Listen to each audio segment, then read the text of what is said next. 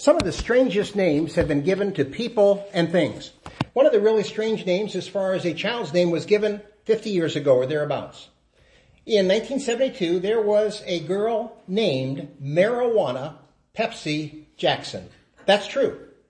At the age of 9, Marijuana realized that her name was a very unusual name, and Marijuana's mom told her that your name will take you around the world. I'm going to give you a name that's going to make you famous, and that is literally true. If you check out Marijuana Pepsi Jackson, there is a lot of information about her online. She became an educator and did become somewhat famous. When we look at Scripture, we also find that there are some interesting names in the Bible. And sometimes those names are names for God. There is a name for God that you may not be too familiar with. It's found in Isaiah chapter 57 and verse 15. For thus saith the high and lofty one that inhabiteth eternity, whose name is holy. Did you know that God's name, among other names, is holy? That's what the prophet says. When we think about God being named or identified as holy, that's telling us that he's special. Saying that God is holy tells us that he is separate from anyone and anything else. There is a related text which makes the point this way. 1 Samuel chapter 2 and verse 2, there is none holy as Jehovah. In other words, God is once again in this distinct category. For there is none besides thee, neither is there any rock like our God. Then you have in the New Testament, Revelation chapter 15 and verse 4, who shall not fear, O Lord, and glorify thy name, for thou only art holy. There is this emphasis on God. In fact, it's been said that there is more about the holiness of God in Scripture than the love of God. And that is an amazing consideration. People, when they think about God, they often emphasize the love of God, and certainly that is part of his nature. But God is never identified as far as his name, love. But his name is specifically referred to as holy in the Old Testament. Now, when we think about God's holiness, if we explore the holiness of God, we really find that there are two major points associated with God's holiness. There is, of course, the moral sense, the moral aspect of that. When we think about the holiness of God, that means that he is the opposite of sin. He, to put it bluntly, cannot tolerate sin. He cannot sin. God's holiness means that he is one who is absolutely pure. The other aspect of God's holiness, and this is where we want to begin, simply means that God is glorious. God is the one who has all majesty. He is the one who is deserving of all honor.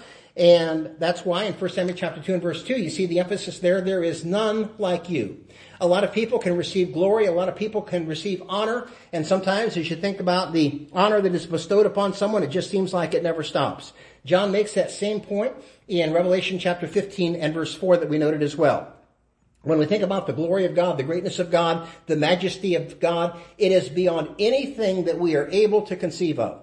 If we could take all the glory in the world, if we could take all the glory in the universe, it still would not be sufficient to describe the holiness of God, at least from the standpoint of God's glory. Now, that's difficult for us to imagine. It's difficult for any preacher to explain, let alone fully explain. And when we think about the unsaved, generally speaking, they don't give a lot of consideration to that. When we think about human beings, oftentimes when they think about God, they look at him in terms of someone who is less powerful than civil or human government. If the world has many issues, God perhaps is seen as the one who is pretty much powerless. He's not able to do anything. He's falling down on the job. In the minds of others, there is no great God in the heavens. Many see God as really not much more powerful than man. God has been dethroned in the minds of many. But even though that is true for a lot of people, you still find that God is still on the throne. His word has been attacked by a lot of people as far as claims of contradictions. His character has sometimes been ridiculed, perhaps even by Bible-believing people, and certainly not a few have doubted the very power of God. Scripture warns us against all of those ideas by telling us about the holiness of God. There are different snapshots in Scripture. We could go back to several passages in the Old Testament. We can look at several in the New Testament, especially in the early chapters of Revelation, and we can get some quick pictures, some visuals, if you will, of God's holiness. The one that I want to focus on comes from the book of Isaiah, chapter 6, verses 1 through 3. The prophet said, in the year that King Isaiah died, I saw the Lord. This is a vision, sitting upon a throne, high and lifted up, and his train filled the temple. Above him stood the seraphim. Each one had 6 wings. With twain he covered his face, and with twain he covered his feet, and with twain he did fly. Now here is God. He is pictured as having a train or a robe. Have you ever seen a bride's train? Maybe if you are a woman and you got married, you can remember back to your wedding day and you would say that I had a long train or a long bride. I did a little looking out of curiosity. Do you know that the world record for a bride's train is more than 26,000 feet long? 26,000 feet plus. This train was so long it would just about cover Mount Everest. The train was made back in 2017. It was made in France and it's now in the Guinness Book of World Records. Now, if I were hearing that, I'd be thinking, I'd like to see if that guy can show me a picture. There it is. It is just a massive train. Princess Diana got off easy. She had a 25-foot train with a veil that took up 45 yards. Now, God is spirit, John chapter 4 and verse 24.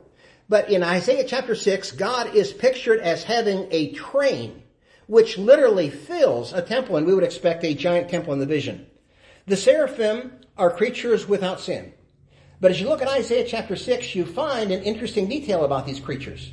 The Bible says they covered their feet. I don't know if you've ever noticed that detail or not.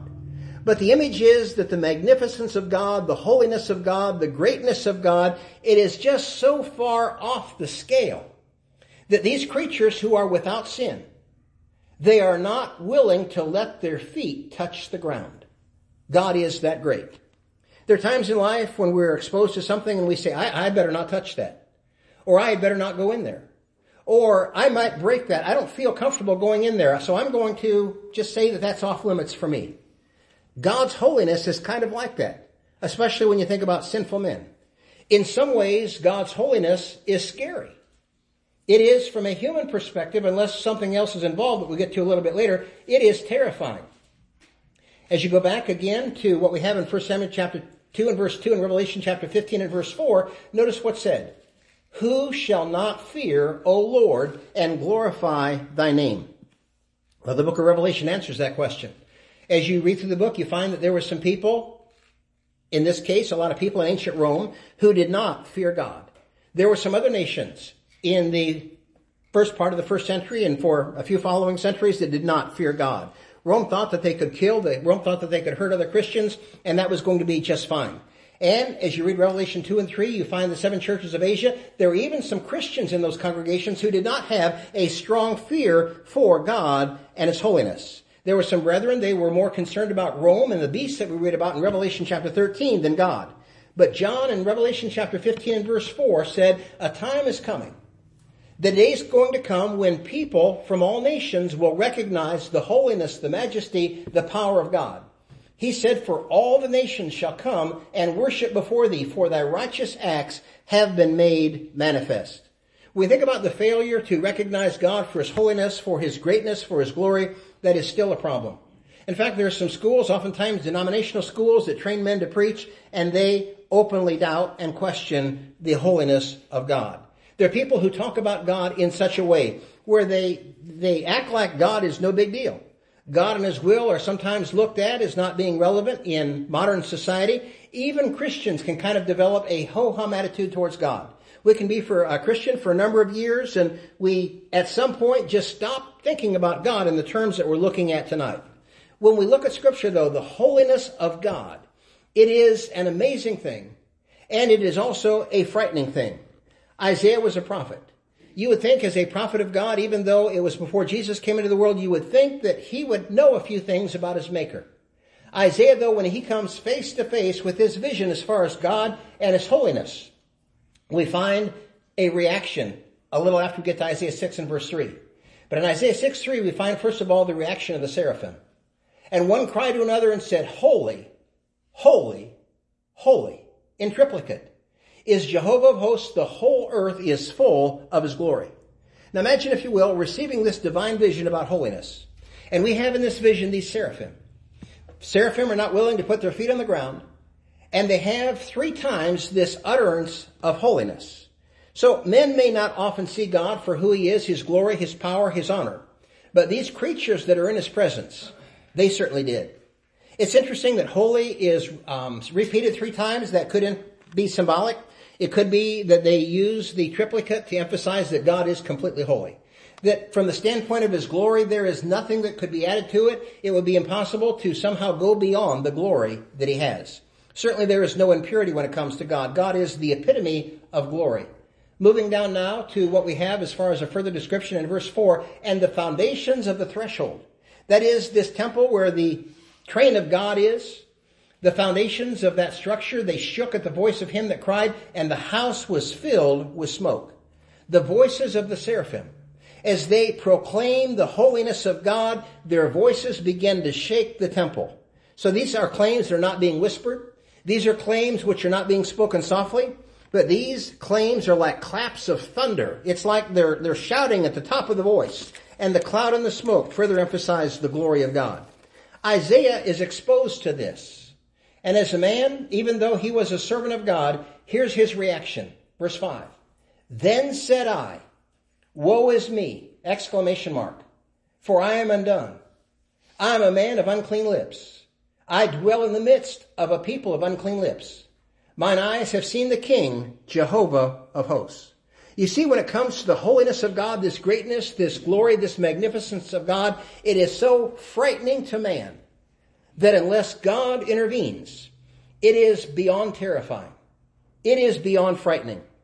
There are people in life who say, I am scared to death by an activity. Maybe you're someone, or maybe you've met someone who said, I am terrified to get up and speak in public. And that can be a real fear. There are some other people, they would say, I am terrified of heights. Don't get me into a high building. Other people would say that they're scared about going to the dentist. Or they're frightened by snakes, spiders, mice, flying in a plane, or being in an enclosed space. People have fears of all kinds of things. But when we start talking about the holiness, the magnificence of God, the uniqueness of God, it is for the people who are not in a right relationship with God, the most terrifying thing beyond our ability to fully comprehend. God is the scariest of all, unless he somehow intervenes. And a time is coming when all people are going to meet him. A time is coming when all people will stand in the very presence of God. And if they're not in the right relationship with God, they will be beyond terrified. But thankfully, it's possible to be in the presence of God and not be filled with terror. In the book of Habakkuk, and we're going to turn over to Habakkuk chapter 1 and verse 13, God is pictured as having eyes. That, of course, is not literal. God is spirit, as we said from John chapter 4 and verse 24. But Habakkuk uses this language to help us understand the point a little bit better. And he says that God cannot look upon wrong. Now someone says, well, I thought that God knows everything. He does. But here, as you think about the point that's being made, he cannot look upon wrong in the sense that he cannot tolerate it. He cannot fellowship it. He cannot have a part in what is contrary to his nature. That is, he can't be involved with sin. Isaiah talked about this about 700 years before Jesus came into the world. In Isaiah 59 and verse 2, he said, you have sin. And he says, your iniquities, your sins have separated between you and your God. Your sins have hid his face from you so that he will not hear. Sin separates man from God. Sin cuts us off from God. And it is as if God hides his face. In Proverbs chapter 15 and verse 29, the Bible says that God is far from the wicked. Now someone says, well, that doesn't make sense to me. You recently said in a lesson that God is in all places and he is present in all places at all times. And that's true. Well, if he's present in all places at all times, how can God be far away from the wicked? He's far away from the wicked in the sense of Isaiah chapter 59 and verse 2. He's not going to have fellowship with people because of sin. When people are guilty of sin and they are unforgiven as far as their accountability with that sin, they are beyond offensive to God. Paul described the point this way in Romans chapter 1 and verse 18. He said, the wrath of God is revealed from heaven against all ungodliness and unrighteousness of men who hinder the truth in unrighteousness. The holiness of God, the greatness of God, and the sinfulness of men, they cannot be reconciled, at least by mankind. They're too different. From time to time, I don't know if you see this or not in the news, there are stories about plastic garbage bags. Some states recently have tried to ban plastic garbage bags that are often given away by stores, or some places charge for them. Over the past couple of years, there have been some states which have tried to encourage people to use reusable bags. And that sounds good. Like about a lot of other ideas from the government, a proposal might sound like this is a real winner. But about a dozen years ago, there was a study conducted that concluded that 99% of the reusable bags that people use for groceries have bad bacteria. And one of the stories that surfaced, this was back in 2019, there were 9 members of a soccer team who contracted a virus from a bag stored in a bathroom.